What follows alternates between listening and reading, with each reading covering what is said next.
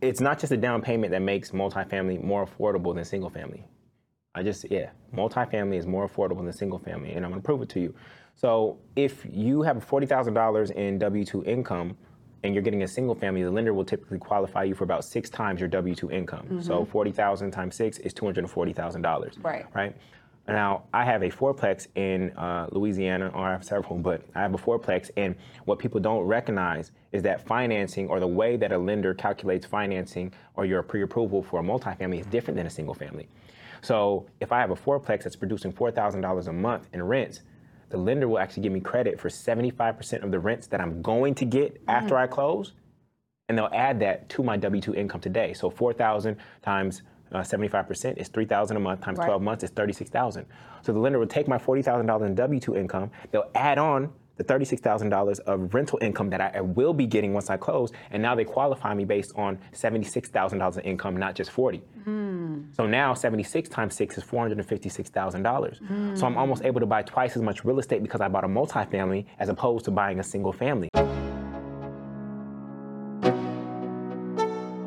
Welcome to Black Wealth Weekly podcast, where you can find different guests being interviewed by me, Shaniqua Nicole, the Millennial Money Maven, every single week, where we will be breaking down how they got into their respective industries and are creating wealth for their families.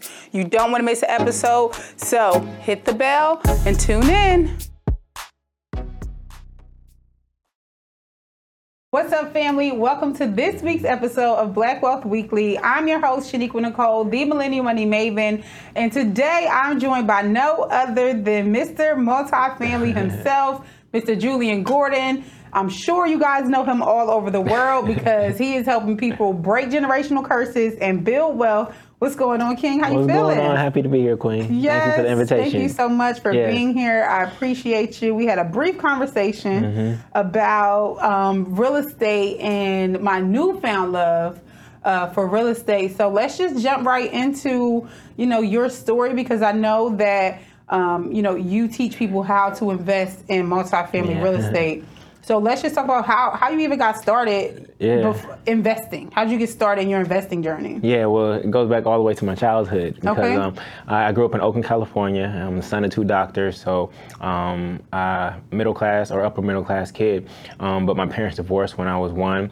And so I was living primarily with my mom, and she bought this beautiful home near the lake, Lake Merritt. And what happened was she ended up losing the home due to mental illness. And, the American dream says, go get a good paying or high paying job, go to school and things of that nature. But it doesn't tell you about the things that can happen in life that can trip you up, especially if you're only relying on one stream of income. And so that house today is worth $1.8 million. What? And I'm her only child, and that will not be passed down through our lineage. Right. And so right then I knew that multifamily was not going to be, that single family was not going to be the path for me, and that I was going to buy multifamily. That got reinforced when I read Rich Dad Poor Dad in college, and that book changed the game. And for most real estate investors, that's where their journey begins, with that book. Of course, that book is more high level. It doesn't give you the actual details in terms of how to get into real estate. But it opened my eyes to how the American dream, or what actually is the American nightmare, works, and how it keeps people trapped. And so from there... What's the American dream or nightmare? The American dream is be good, get good grades, go to a good school, get a good job, and rely on one stream of income and hope that you can make it to the end. It's really a trap. When you think about the student debt that you have by going to school, when you think about the single family home, especially at these interest rates, when you're buying a single family home today at about 5.5% interest rate, you'll end up paying the same amount for the home as you do in the interest for the home, once the interest rate crosses 5.5%. So and now they're like over 6. Yeah. So if you're buying a $300,000 home, you're going to pay over $300,000 in interest. And so as a real estate agent, that particular space, the professionals there, they sell the sticker price. The sticker price is what's on Trulia and Zillow. That is not the actual price. If you don't have cash, that is not the price of your home. Right. The price of the home is actually what it's going to cost you to finance the home. And so if people understood the difference between the sticker price, which they'll see on Trulia, Zillow, or Redfin, and the actual price, which is all the interest that they're going to pay on top of that, then I think they would look at real estate a little differently. On top of that, you have PMI, or private mortgage insurance, right? You have your homeowner's insurance, your property taxes, and what nobody talks about, especially lenders, they don't talk about the maintenance. So yes, you may own this home free and clear, but now you've had it for 30 years, and when your mortgage is gone, the other end replaces it, and that's maintenance. And so now you have to redo the roof, you have to redo the foundation, you have to redo the electrical and the plumbing. And so a lot of people are actually house poor right now. They can say that they're a home owner, but they're actually house poor because their house is taking up a majority of all the money that is coming into their household. And so when you need a $10,000 roof and you're now 60 years old, guess where that's coming from? That's coming from your retirement. And so your house is actually what's breaking you. Your single family home is what's breaking you, even though you quote unquote own and you have checked off a box on the American dream. Gotcha. So this system is literally set up for us to walk into this trap where we're 60 and now, you know, they sell us this dream. You work 40 years, retire 40% of your income, and then, you know, you're 65 plus, and now you can go live the life of your dreams. But for the average person, they haven't saved enough money, haven't focused on health enough because they were so busy trying to make money, you know, to keep up with this mortgage that you're talking about. And really have been too busy to learn any real skills that's going to help them escape that rat race. So tell us a little bit how you transitioned from single family to multifamily. Yeah, so speaking of that, you know, mortgage, you know, the word or the etymology literally means death pledge. The word mortgage literally means death pledge. If you take the prefix mort, as in mortician or mortuary, the word mortgage literally means death pledge. And people don't know that they're happily signing up for a death pledge. And it's not a fast death, it's a slow death. Because the reason it's a death pledge is because people are working on the corporate plantation doing things that they don't want to do just so they don't miss a mortgage payment. So the easiest way to retain an employee for 30 years is to help them get a mortgage. And not only helping them get a mortgage, that employee psychologically, what they don't realize is that they're going to buy a home to be close to the plantation that they're trying to escape. That's a fact. Oh, you know, I don't want Master to be mad at me. I want to get there on time. If Master ever need me, I want to be able to get there quick. That was literally one of my main thoughts when I bought my first house here in Georgia. I didn't want to be, you know, Georgia in this traffic. You know, I didn't want to be too far from my job. So no, that's a fact. But you hear that? You called it my job. You don't own that job. You don't own the job. You had the job, but you don't own it. And guess what? The job left me before I was even ready. So thank God I had my side hustle, which has now been replaced my job income. But even, you know, just really gave me the freedom to think. You know, that was the most important thing, I feel like, leaving from the corporation to working for myself. I feel like I really got the freedom to think, because when you're working, you're so busy, you're so stressed trying to do that. Then you got life responsibilities. You really don't get a chance to think. So, you know, the freedom that you get from entrepreneurship, and I'm sure multifamily investing, like I was telling you, it's going to be a definite goal of mine, is that you don't have to work for your money. That's a fact. Right? Like, this is where you could take your money and leverage it into producing for you monthly every single month. Yeah, see, slavery's not over. There's no chains anymore, but modern day slavery is mental and it's monetary, right? It's mental and it's monetary. Did you know that the US dollar is 75% cotton? So most people are still— And it's physical? In its physical form, it's 75% cotton. So most people are still in the corporate plantation every single day picking cotton for their master, and they didn't even know it. It's just adapted. It's just adapted. And so when you come to that awareness that we are still in this, because if you ask most people, you say, are you free? What are they going to say? No. And so if you're not free, then what are you? In bondage? A slave? You're either free or you're not. Right. It's right. So most people in the quote unquote land of the free are not free. The reason they call it the land of the free is not because the people would be free, but because they got so much land for free that they stole. Jesus. That's why it's called the land of the free. But most Americans don't feel free. 80% of Americans hate their job. 73% of Americans live in paycheck to paycheck. So how are we in the land of the free when most of the people here are in bondage? Yeah. So how do we get free? You went from, watching your mom go through life, right, and health, life. and we never think about that part of life where you can't work. Yeah. We always talk about, I'll just get another job, or we think that we can just do something else. Yeah. But what happens when you can't do something else is that you lose everything. That's a fact. So how do we mitigate that risk? And when should we start? Like, should we start young? Can a person that's in their 40s, 50s kind of start to change things for their own retirement? Like, tell us what the pathway is for us to really get into this freedom. Yeah, so to get to freedom, this is what I call the stack, and you actually need 3 streams of income, or 3 types of income. You need active income, which is you trading time for money. So you're using your skill set through a job or through entrepreneurship, and you're trading time for money.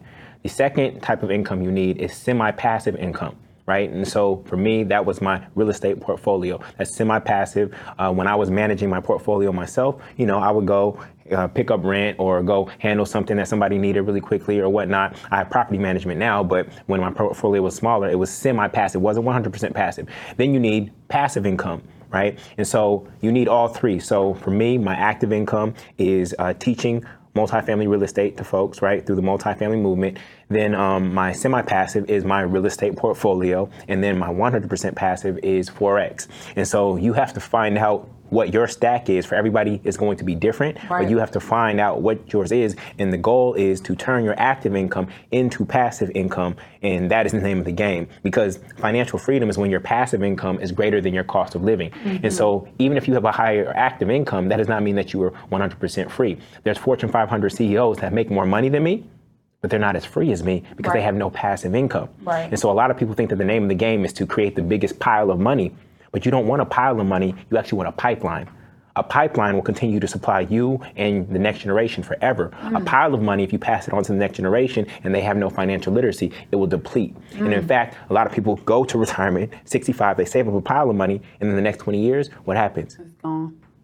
Eaten away, whether it's through their own expenses or through inflation, right? Increase in property taxes on their single family home, things, healthcare, right? So they want you to come in here broke and they want you to leave here broke. Yeah. And that's why it's the American nightmare as opposed to American dream. The reason they call it the American dream is because they had to rock you to sleep in order to get you to believe it. Wow. Like, I just be needing a pause after these statements because it's just so monumental, like your thought process and, your level of awakening. But cool. So how do we use real estate to develop this pipeline to freedom? Yeah, so I was in Brooklyn, New York, and rents in New York are through the roof, right? So I was renting there, and I'd read Rich Dad Poor Dad. I just hadn't had the capital, right, to actually invest in real estate at the level that I wanted to. And so one day I was walking from our apartment to the post office, and I saw an open house. And this is when I was starting to save up money and I was ready to make my move. Yeah. And so I went and dropped off the mail at the post office, or I actually went to pick up my packages. And then I came back and went to the open house, and I knew it was it. It was a triplex. And what's crazy is that it actually shares a backyard with the property I was renting. So I was looking at this triplex for about 2 years. I would see it every single day.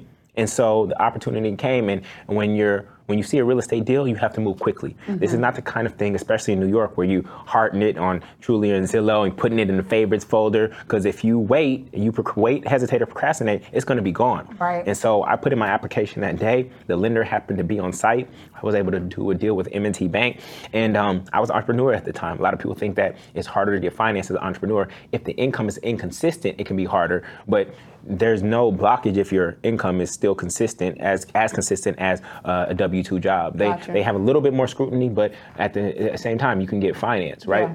So that's a blockage that many people have. And so I purchased this property, and the moment I did that, I went from paying expensive rent in Brooklyn to now being paid expensive rent in Brooklyn. So I moved into the owner's unit on the first floor. I was getting rents from the third and the second floor. And those rents, as you know, rents in New York are strong. Yeah. So those rents covered their principal, interest, taxes, insurance, CapEx, repairs over vacancy rate, and then left me with cash flow.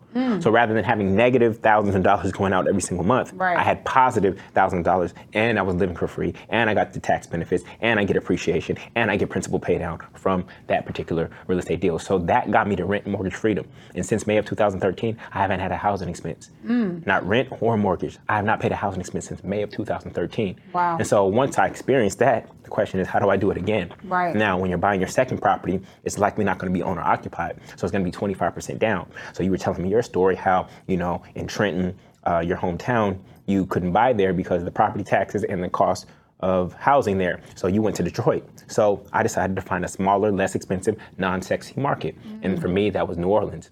I fell in love with New Orleans. I traveled there as a speaker many times, excuse me. And I wanted to preserve the culture there. Even though I wasn't from there, I fell in love with the city. And I knew, especially after Katrina, that if outsiders didn't come in, that the people who actually are native there didn't have the capital to preserve New Orleans. So Right. I decided to be a contribution to that community there. And so I decided to invest there. And so that's where I expanded my portfolio. I also bought my hometown of Oakland, California, and then I expanded it even further out into Baton Rouge, Louisiana. So today I have about 40 units in Atlanta, Brooklyn, Oakland, New Orleans, and Baton Rouge. And they provide me with a very healthy amount of cash flow. And I was able to build that portfolio in less than a decade. So the average rents on my portfolio are about $37,000 a month, right? And after principal, interest, tax, insurance, CapEx, repairs, over vacancy rate, I keep about 40% of that. So that's $15,000 a month in passive income. Right. $15,000 a month times 12 months, that's $180,000 a year Passive. just off of passive, off my real estate portfolio. If I just sat down and did nothing, Yeah. and I was able to build that in less than a decade. Whereas there are people who are on the corporate ladder trying to get more and more active income, they will never reach that over a 40-year period. Right. And so once you realize that, then you just keep running that play. It's like that game Whack-A-Mole, right? If the thing keep coming out this hole, I'm gonna keep hitting this hole. I'm not switching up. And you know, there's a lot of sexy bells and whistles out here, ways to make money, cryptocurrency, NFT, et cetera. And if you made money off of some of those strategies, great, right? We know they're in the tank now. So if you got out and you made some bread, good. But the most proven business model of all time has been multifamily real estate. It's also recession proof. If you think about the feudal system, in the feudal system, kings gave land to lords in exchange for loyalty, right? So where did the word landlord come Landlord. from? It came from the feudal system. Feudal system's been here for a long time. I can't guarantee you that Amazon, Apple, or even Tesla is going to be around 100 years from now. As Right. great of a companies as they are right now, I can't guarantee that. But as long as there are human beings on the face of this earth, They're gonna need somewhere to live. Yep. hey, it's Jullien Gordon here, and thank you for watching this episode of Black Wealth Weekly. We dropped a lot of gems in it. If you want to go deeper and you want to learn from me, I encourage you to go to rentfree.com. Again, that's rentfree.com. I'll show you how to finance, find, and finalize multifamily real estate deals and literally get to rent and mortgage freedom, meaning that you never have a housing expense for the rest of your life. Your housing expense will be the biggest expense that you have in your entire lifetime. And if we can just do that one thing by getting you your first multifamily home, it will change the financial trajectory of your life and you become the most fruitful branch on your family tree. Now back to the episode. So multifamily real estate involves purchasing real estate with 1 to 4 doors.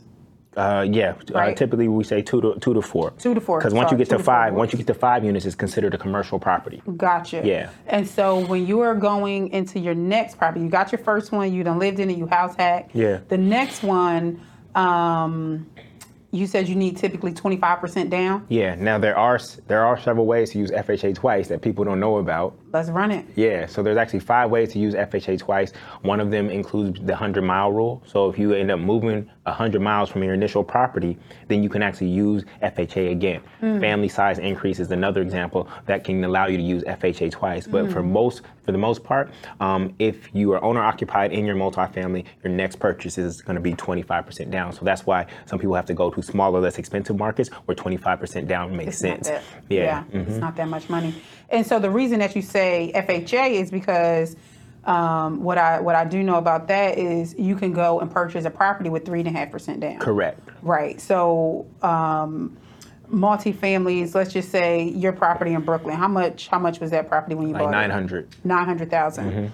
How much is that property worth today? 1.4. 1.4. So you had a $500,000 increase in your net worth. Plus, you've been getting hefty rents in Brooklyn. Yep. But the average person, they look at multifamily real estate and they see 800, 900,000 and they're like, oh my gosh, I can never afford that. But the way that they can do it, you're saying, is they can use the FHA, which is 3.5% down. Correct. Versus normally, people say you need like 10 to 20% if you're not using FHA, if you're going conventional. Yeah, so there's FHA, which is 3.5% down, but then there's also NACA, which is 0% down. And there's these new programs. Yep, that are coming up. Right. But we have to be careful. We can talk about those in just a second. Okay. Right? So it's not just a down payment that makes multifamily more affordable than single family. Multifamily is more affordable than single family, and I'm going to prove it to you. So if you have $40,000 in W-2 income and you're getting a single family, the lender will typically qualify you for about 6 times your W-2 income. So 40,000 times 6 is $240,000. Right. Now, I have a fourplex in Louisiana, or I have several, but I have a fourplex, and what people don't recognize is that financing, or the way that a lender calculates financing or your pre-approval for a multifamily, is different than a single family. So if I have a fourplex that's producing $4,000 a month in rents, the lender will actually give me credit for 75% of the rents that I'm going to get after I close, and they'll add that to my W-2 income today. So 4,000 times 75% is 3,000 a month times 12 months is 36,000. So the lender will take my $40,000 in W-2 income, they'll add on the $36,000 of rental income that I will be getting once I close, and now they qualify me based on $76,000 in income, not just 40. So now 76 times 6 is $456,000. So I'm almost able to buy twice as much real estate because I bought a multifamily as opposed to buying a single family. Wow. So it's actually easier to acquire a multifamily home than it is a single family home. Now, of course, the only limitation is that there's only 2.6 million of these 2-family, 3-family, and 4-family homes, also known as duplexes, triplexes, or fourplexes, in the United States. So we're looking for a very specific, rare asset. And if you're able to get one, it can literally change the financial trajectory of your life. Wow. Yeah, I've been looking for some duplexes. Have you ventured into maybe building, like starting to build? Yes. So in Baton Rouge, we have some larger developments like 85 unit, 80 unit. We're also considered a storage facility. But we raise money through the Buyback Baton Rouge Fund. We raised about $3 million, and we bought some land. We bought older buildings, and we're going to be doing new developments as well. Oh, I love that. Yeah. So you have like a crowd fund. Awesome. I love that.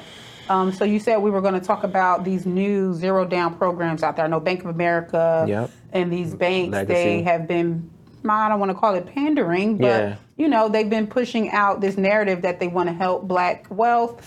And they've created programs that are supposed to allow us to purchase real estate with no money, bad credit. Yeah. Tell me what you think about these new programs. I haven't studied much into them. They're very dangerous. Okay. They're very dangerous if you don't know what you're doing, right? It's very appealing to the consumer, but it's very dangerous if you are uneducated in terms of what you're about to do. You're about to engage in the biggest financial transaction of your life.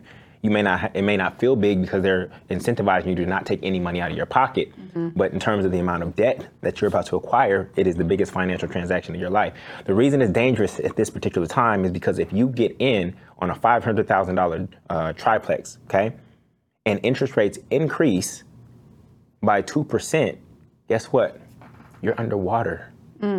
And remember, you had 0% down payment. So you had no equity. You had no breathing room. Right. So now you're underwater. When you're underwater, you're stuck. I hope you want to be there for the rest of your life. Otherwise, you're going to get foreclosed on if anything happens and your income does not allow you to pay that mortgage. So you have to be very careful in this time where you're getting an opportunity to get into a property with 0% down and all these other incentives. But interest rates are rising. Because every time the interest rates rise, which you don't control, the Fed controls that, your property value is going down. Here's why it's going down. Every 1% increase in interest will require about a 9% price drop in order for the principal, interest, tax, and insurance to be identical. So, I mean, they done did 2% increases in the last year.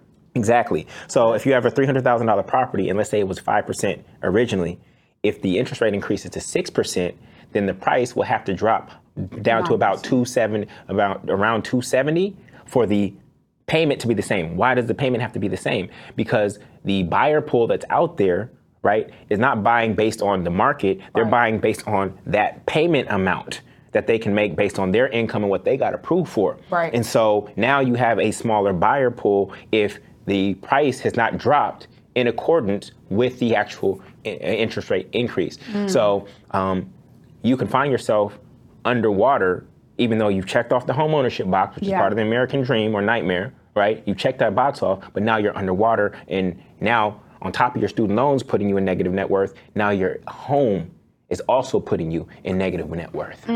So what do you think about marry the home, buy the date the rate is what I've been hearing people say. Marry the home, date the rate. I haven't heard that one. Yeah, so people are saying, trying to, and I'm sure this is like a realtor type thing. They're saying like, look, just go ahead and buy the home, right? At the end of the day, realtors only make money when you purchase a property. So they're trying to get people to purchase property. So they're saying date the rate, marry the home. So find a home that you love, buy it now, and then refinance when rates drop again. That's BS. That's BS. That's what's going on. So first and foremost, you cannot trust your real estate agent. Please don't trust them, because many real estate agents, they don't even own the product that they sell. That's a fact. Some of them don't even own real estate. They've been licensed to transact real estate. Right. Those are two different things. Right. So I only work with agents who own multifamily real estate themselves, right? Or who know how to calculate cash on cash return. Guess what? Cash on cash return is not on the real estate exam. And it is the most important number in multifamily real estate investing. Right. That real estate agent is not going to be there when you get foreclosed on. Where are all the real estate agents that sold the homes in 2007, 2008? Where were they to be found? They got their commission and they were out, but they weren't dealing with you. A real estate agent's interest is not in you creating generational wealth. That is not their responsibility. Their responsibility is to sell you whatever home you decide that you want. And if you like a home because you're married to a home, Jada Pinkett say, we don't do entanglements in real estate. We don't do entanglements. We don't get attached to pieces of real estate. Right. Unless it has some nostalgia because it was grandma's house, right? And you have history there, we don't get entangled to property, right? So no, you date the home. You date the home, and actually you marry the rate. Right. Because if I can get debt at 3% and I can make it work at 15%, you can give me as much debt as I can possibly deploy. Right. So I'll lock in a rate. And so these kind of quotes that some of these agents might be throwing out there, they're based on the assumption that the interest rate is going to go back down. But who says that? Who says that? Right. And that I agree with that, and I think that that's a very important thing to know is that number one, we are in such an inflationary period because the government has been printing billions and billions of dollars. Correct. So when you understand just basic economics, not to factor in world economics of what's going on outside of America, right, and what's going on in China and the pressures that they're putting on America. Like when you factor in all these things of world economics, I personally don't see rates going down. Like I just don't. There's going to be a push because things have to stabilize. But just with the sheer amount of money that the government has been giving out, and is going to have to continue to give out because our workforce is becoming weaker. The jobs are becoming less available, right? And right now they're pushing people to go into work from home, and guess what? Next they're going to be pushing those jobs overseas, which they've already been doing for the last 15 years. So it's like there's no way that, I'm sure, matter of fact, I'm going to bring an economist on here because I want to talk just about the state of the world when it comes to economics, because that's really the financial system that we're going by, supply and demand. Cool. So what is the best way for a person, a family to start investing, building their wealth through real estate? So when you first go get pre-approved. Okay. Just go get pre-approved. It costs you nothing to go get pre-approved, right? So that means walk into the bank where you have your checking or savings account at and say, what are the documents that you need for me to pre-approve me? So they're going to ask for your pay stubs, your tax returns, your W-2. They should have your bank statements already, and then any other accounts that you have, they're going to ask for that information. You submit that, and within maybe 72 hours, they'll have you back a number. Now, if they say your credit's too low, you don't give up. You just go repair your credit. If they say your income's too low, we got to figure out how to create more income. They say your savings is too low. We got to figure out how to save more. Some people are so ready to give up just because one lender says something about them. I had one student, she went through the pre-approval challenge, and she got pre-approved at 440, 500, and 700. The same individual. So many people, 3 different banks looked at her differently. So a lot of people go into the bank that they're familiar with, one of these big banks where they have their checking account at because there's ATMs all over the country, et cetera, and they take that one lender's word as universal truth. Right. And it's not. Yeah. You just literally walk out that bank, go down the street to the left or to the right, and you submit the same exact documents, and you might get a different number that is actually put you in position. Are there some banks that you can recommend that are more friendly to multifamily? A lot of the credit unions are more friendly to folks than these larger banks that have to have more so national interest rates, et cetera. A lot of the credit unions or smaller banks, there's over 2,000 banks in this country. So don't be skewed to just, Bank of America, Chase, Wells Fargo, et cetera. There's tons of banks out here, and banks have to lend money in order to make money. Right. So they're looking for credible people to do that for. The biggest thing, though, is for you to get clear on the difference between affordable and approved. What you're approved for may not be affordable to you, right? Because if you're approved for a $500,000 property, but you can really only afford about a $350,000 property without feeling stretched, without feeling house poor, then it's going to be really important for you to stick to your guns and not let a real estate agent mislead you and push you to buy something. Oh, the market's this is a great deal. Most real estate agents don't know the difference between a deal and a listing. I'm not looking for listings. I'm looking for deals. Right. But if you can't calculate cash on cash return, then you can't tell me if it's a deal or not. Yep. So what's cash on cash return? How do we do that? That's a great question. So cash on cash return is based on your down payment and your closing costs, which is the money that you have into the deal.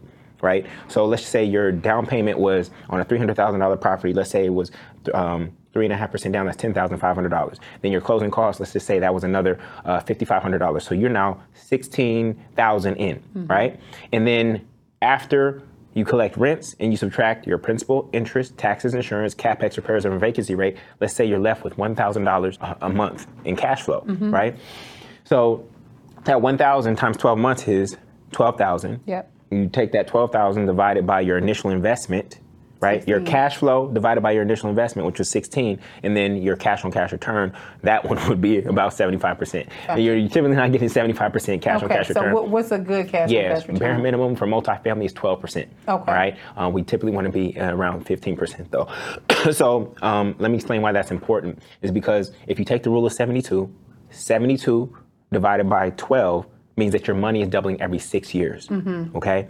Now, your money in a Bank of America savings account only earning 0.03% interest, that's 72 divided by 0.03, means that your money is doubling every 2,400 years instead of every 6 years. Right. And then if we add in inflation, you're actually losing money by saving. So the only way to create real wealth is to invest it. You have to make your money work. Many people are good at working for money, but they fail at their second job after hours, which is how to make money work for them. Right. So you have 2 jobs, right? It's one thing to make the money, but then your money has to work hard for you. You have to employ all your Washingtons, all your Lincolns, all your Hamiltons, all your Benjamins. You have to employ them, but a lot of people's money is lazy, right? And it's actually losing value. So that's your responsibility, but most people are afraid to circulate money. They think by hoarding money and holding it, that's what's going to lead to their wealth. But you actually have to circulate money. Yeah, it has to leave you. I'll say this, right? When I first left my corporate job, I was in the mindset of so I was just always aggressive, right, with my financial goals. And I was just like, okay, I want to save my first 20,000. I want to save my first 50,000. I want to save my first 100,000. So cool, save my first $100,000 and didn't own any real estate. I told you I was trying to buy real estate in New Jersey, but it was just way too expensive. I was looking in Princeton. Then I was considering a co-op, which I should have done, but I let people who didn't own real estate talk me out of doing it. No, you shouldn't have done a co-op. No? No, you should have done a co-op? No. Why not? They're extremely hard to sell. Oh, because of restrictions and stuff like that. And covenants. But if I would have bought it, I mean, you can't sell it as quickly as you buy it. I've had people get trapped in co-ops. Really? Because if a certain they'll have covenants or laws if a certain amount of the building is rented, then a unit cannot be sold and things of that nature. And so the asset is not fully in your control to make decisions around. That's true. And so that puts you in a precarious situation. Absolutely, yeah. So what I was saying was that when I left my corporate career, I had saved my first 6 figures, and I was like, okay, this helps me feel secure. Yeah. Right? This keeps me secure. What I learned soon after, because now I didn't have my job and my side hustle anymore. I just had the side hustle, which was making me good 6 figures of money, but I lost my income from the job, and I realized like, I got this money sitting here, and it's not doing nothing for me. And so I had lost this other bucket of money from my job. And so that's when I realized, like, I have to take this money and put it to work. Yes. And, we briefly spoke on it before, where real estate in my hometown was just super expensive. So I wasn't going to do that. Even here, like, for a long time, real estate didn't make a lot of sense to me, right? Because I've always felt like, why would I invest $10,000, $20,000, $30,000 into real estate to only make $700 a month? Yeah. It really didn't make a whole lot of sense to me, especially when I felt like I could use my time to go and make $20,000 a month. And I ain't got to take my money and tie it up to make that. You know what I'm saying? So what I ended up doing was going to Detroit. Like you said, I found the Detroit market literally by just being online, watching guys like you, doing their investing, found the Detroit market, and was able to buy my first property cash. It's been on and popping from there. And now I love real estate because there's so many creative ways that you can own property. Do you have any creative ways that you can share of how people can find and or own multifamily real estate? Yeah. So I'm actually consolidating my portfolio into a larger apartment complex near a college. And so, as we were talking about earlier, I'll be renting according to the room. It's 36 units, right? But since they're all 2 bedrooms, I'll actually have 72 tenants in that particular property, and that's going to allow it to cash flow at a great rate, right? The other most valuable asset right now, this is secret, and I haven't shared this publicly. The best type of real estate to buy right now, if you're in a city that is primarily single family, is a single family home with a basement that has its own entry point or egress, right? Because you can actually convert that basement and use it for Airbnb, which then now pays for your mortgage. So when you step into it, it may look like a single family home on the surface, but when you actually go to visit that property and you see like, oh yeah, if I shut off this door here, and I add a small kitchenette here, and it has entrance here, and I can put a walkway here, and there's a parking space here. Now your single family home is paying you. For most people, a single family home never pays them unless they sell it. Right? At no point does a single family home ever pay you unless you sell it. Wow. And so that's a way to start to monetize your single family home while still preserving your private space upstairs. This week's episode is sponsored by ABCs for Rich Kids by 7-year-old author and entrepreneur Bryce Nicholas. Please tell us where we can find your book. ABCsforRichKids.com. Awesome. This book is so amazing, guys. It literally goes from A to Z with different financial terms for your little loved ones. Awesome. So we've got F is for future value. E is for evaluation. H is for air. Guys, if you do not have this book, the Amazon #1 bestseller, please go and grab it now at abcsforrichkids.com. And I know nowadays, just because of the sheer fact that they can't create any more land, what they're doing in a lot of towns is allowing people to use ADUs. Of course. So, if you have enough land, then you can put, what does ADU stand for? Something dwelling unit. Additional dwelling unit. So or accessory. Additional or accessory, unit, right. So you could get I've seen people buy these sheds and or mini houses and put them on Airbnb or make them experiences, or now you have your mother-in-law suite or whatever. But now, because what I think about our culture especially is that we never want to be uncomfortable. We never want to be inconvenienced. You know what I'm saying? It's always like, oh no, I need my house. You know what I'm saying? But other cultures will come here and they will be 3 families in one property. So talk to me about, what's the best way? I've seen you talk about this before. What's the best way for maybe a couple that's dating, but they are planning to be together forever. They want to build wealth together. What's the best way for them to maximize before they get married? Yeah, so before they get married, you never want to go buy that single family together. That's what the American dream or nightmare tells you to do. Go buy your dream house together right out the gates. First and foremost, if you're really trying to build wealth through real estate, your first home will likely not be your dream home. Right? We're not looking for our dream home. We're looking for an asset that will pay for our dream home.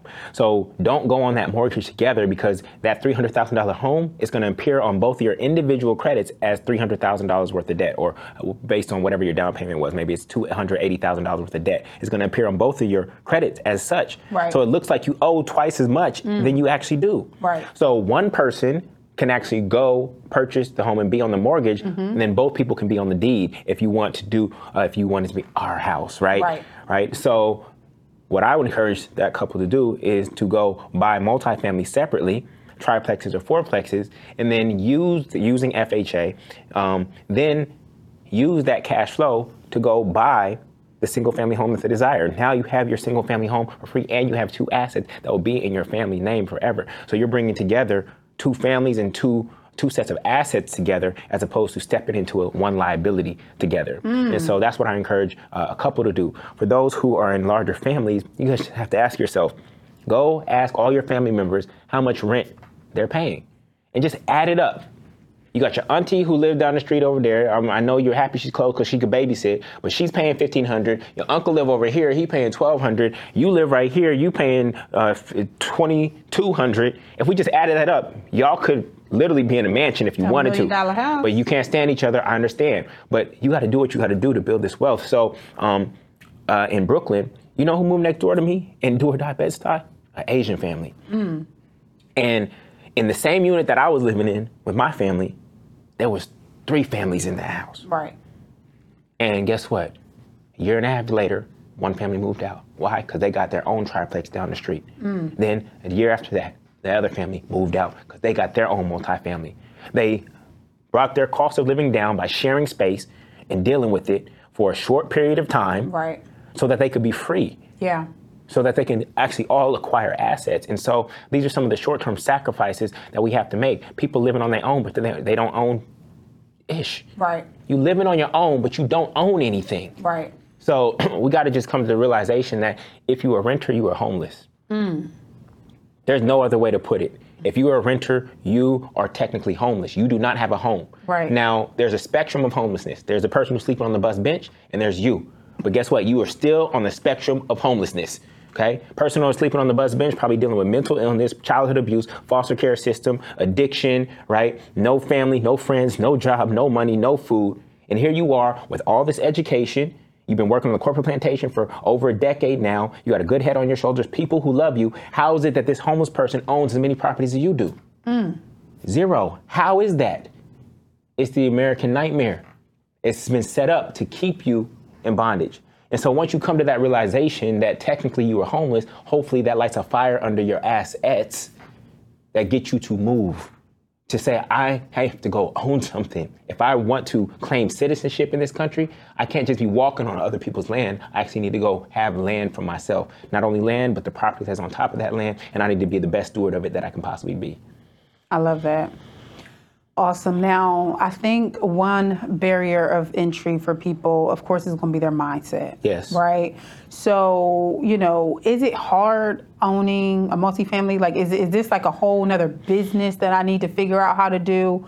What are some systems or things that we can do to make it easier to own and, become a landlord when you're really not trying to do that? Yeah. So a lot of people will say, Jullien, what about tenants? I don't want to deal with tenants, right? Well, your tenants are paying you, and you deal with your boss. Deal with your job. You deal with your boss every single day. That you hate. Right? And you don't own that job. It's not my job. This is your property, right? So you can be discreet. They don't actually have to know that you own. You could just act as if you were a tenant that lived downstairs and you collect rent and you give it to the landlord, right? You can act as that if you want to.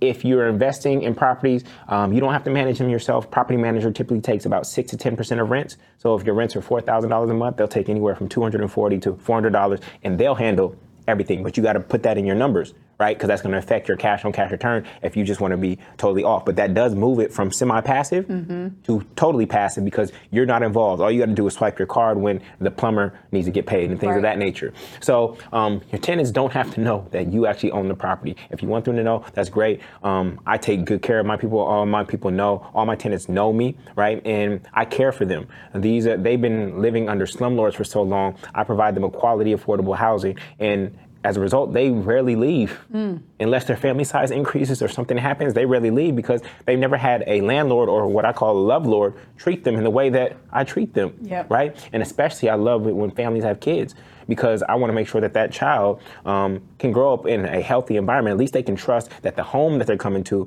is going to be clean, it's going to be safe and taken care of. And so that's my responsibility. And as a landlord. So the way I train people in the multifamily movement is we are ethical investors, right? We're not trying to come in and displace people. We're not slumlords. All landlords are not the same, but the media positions all landlords are the same. And there's a spectrum of landlords from slumlords. I hate slumlords. I don't hate many things, but slumlords I hate. And so we teach the opposite of that in the multifamily movement. Got you. I love it.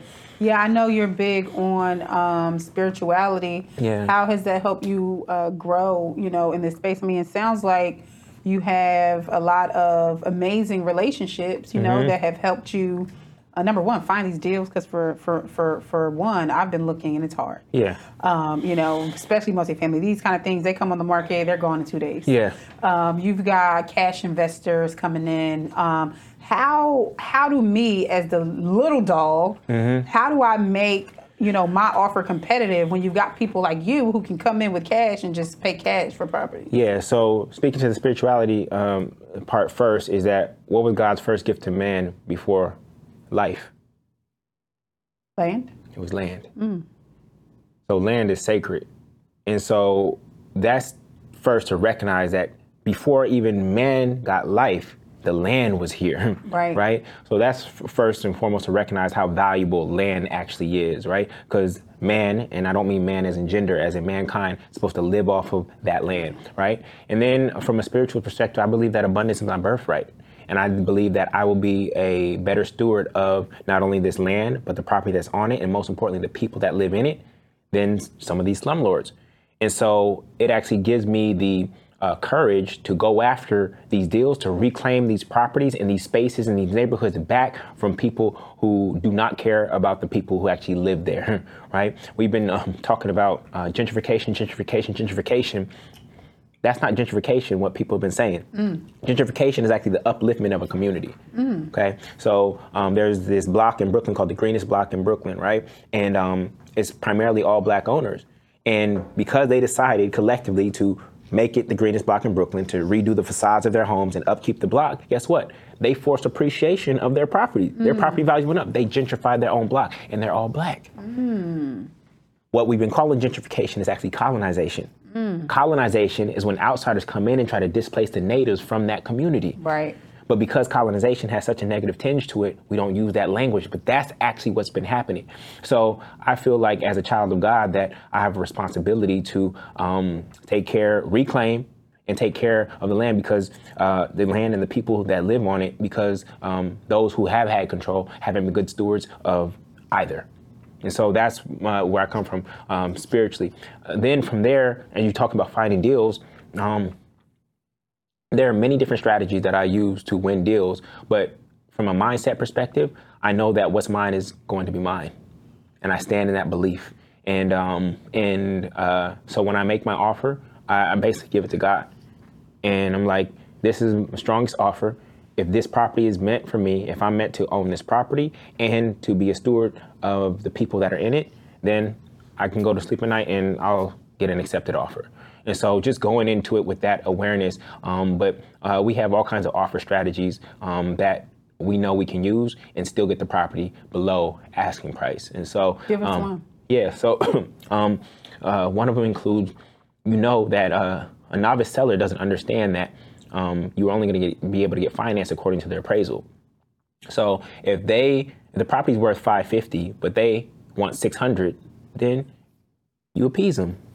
I'll give you $605. Oh, I got an offer in 2 hours and they're willing to give me over asking price. And I already thought I hiked up the price a little bit. Right. Accepted. Now I have the power because I have the contract. And now you are at my will.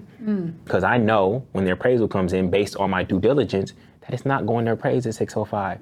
And in my contract, I have an appraisal contingency and a financing contingency. And so now when you get the appraisal and you see that it's only 550 and I can only get financed for 550, you either have to continue to rock with me or you got to go back to the market and hope you can catch somebody who's naive. And even if you do catch somebody who's naive, the same lender is going to come back and say, we're not going to finance a property at 605 that's only worth 550. So I got the contract by offering $55,000 over what I actually know it's worth. So when you understand these things, you're able to navigate and work around sellers who think they're trying to get over on you and trying to hike up the price.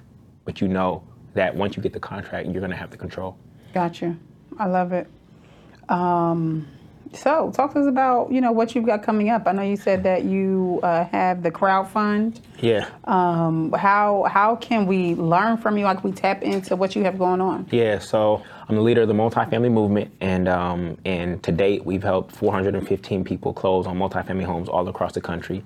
There's nobody that I know of, not an individual or institution, that has helped more people close on multifamily real estate than myself, and I say that with all humility, and thanks be to God for putting me in position and giving me this purpose to serve people in this way. I had no clue that I would be in real estate in this magnitude, but as I was building my own portfolio, people started DMing me and texting me and saying, how are you doing that? Because originally I was speaking at colleges and companies and talking about how to get through college and how to retain your employees and things of that nature. And I would take that money, that active income, and put it into real estate. And people started asking me more about real estate than anything else. Yeah. And so I kind of just walked into this by listening to God and listening to what people were asking me. And so the goal right now is to get to 3,000 closings. 3,000 closings would be over $1 billion worth of real estate acquired. And so periodically I do a webinar at rentfree.com, which is rentfree.com. If you're trying to get rid of your rent, go to rentfree.com. Right. And that's where I will teach you the basics of the game. And if you realize after that you want mentorship, guidance, and coaching, then we'd be happy to welcome you into the multifamily movement. What I've come to recognize is that the multifamily movement is not just a course. That's what I thought it was initially.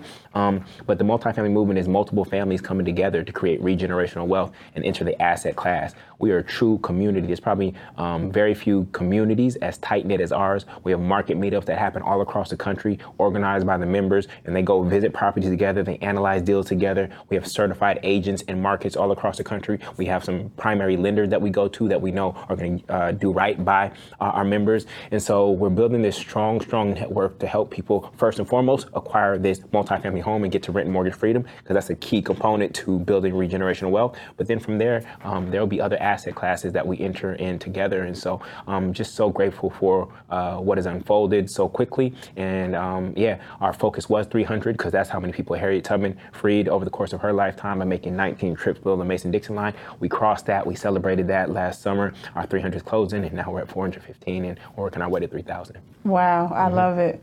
Awesome. Well, I gotta get my first multifamily. Yeah, come on. I'm a little nervous. I can't lie, I'm a little nervous, but I'm super excited because, like I said, still money it's a block. What I know about money is that money is energy. Money is always supposed to be moving. So when I get a little uncomfortable when I have too much money in the bank. It's like, what can I do? Yeah. Where can I? Who can I invest in? Yeah. What can I invest in to help me?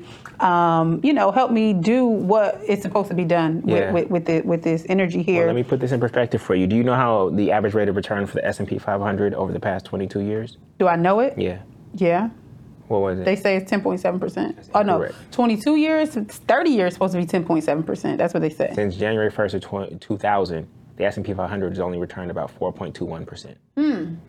On average. So where does this 10.7% come from? If you Google it. I actually ran the numbers. You did it. You did the math. I did the math. Yeah. I wouldn't be on. Yeah, I did the math. I'm just gonna ask Google. Yeah. Go ahead. Let's I don't finish think that thought. Google. I don't. You have to know how to analyze. Yeah. So I